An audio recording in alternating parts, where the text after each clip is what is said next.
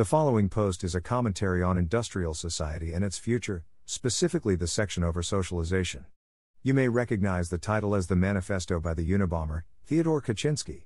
As a high school student during the 1990s, I was interested in this mysterious figure and wanted to read the manifesto but never had the opportunity.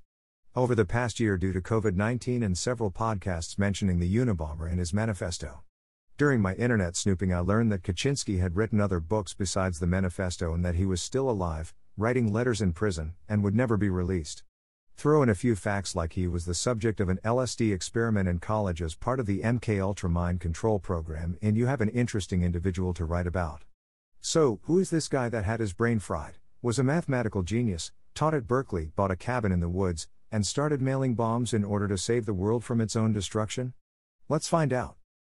On the contrary, the left takes an accepted moral principle, adopts it as its own, and then accuses mainstream society of violating the principle.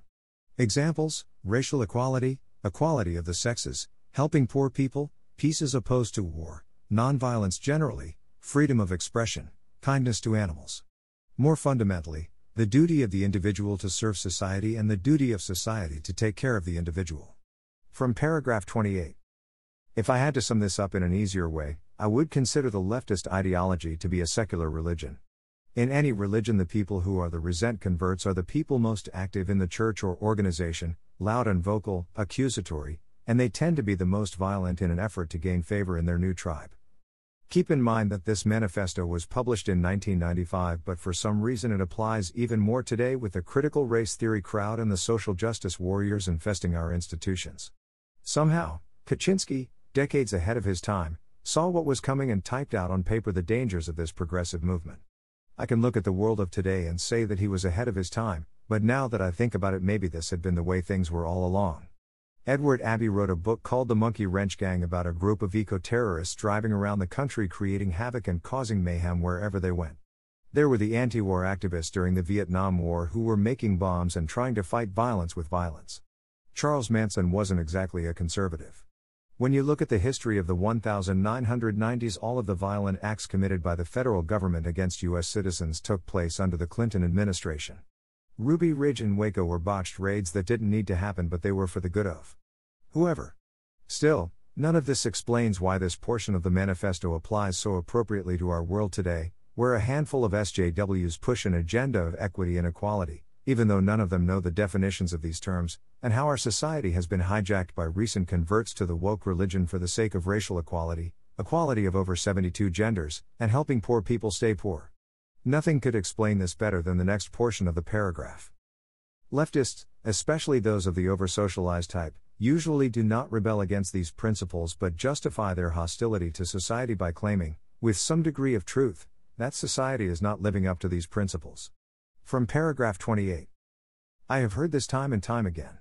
While working in a woke environment for a few years, I quickly realized that the people who surrounded me for hours a day wore a mask of peace and love, but that would disappear when their ideology was questioned. It didn't take much: state some facts, your own experiences living in a neighborhood or experiencing your own poverty during your life, and you suddenly became a problem. Like any new convert to a religion, they will violently oppose any opposition to their ideology, and with the more facts or evidence you show, the more violent they become.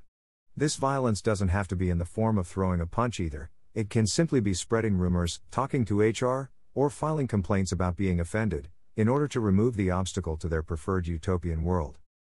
If they engage in violence, they claim to be fighting against racism or the like. From paragraph 30. The riots of 2020 show this better than any other time in our nation's history.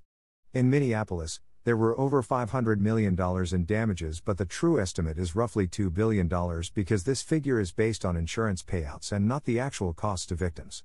Across the rest of the country, Black Lives Matter, a leftist organization, is responsible for another $2 billion in damages from coast to coast. The organization is also responsible for the deaths of dozens of people, mostly Black, African American, and demanded the defunding of police departments across the country that immediately caused a spike in crime, including gun violence, murder, robbery, home invasions, looting, and rapes.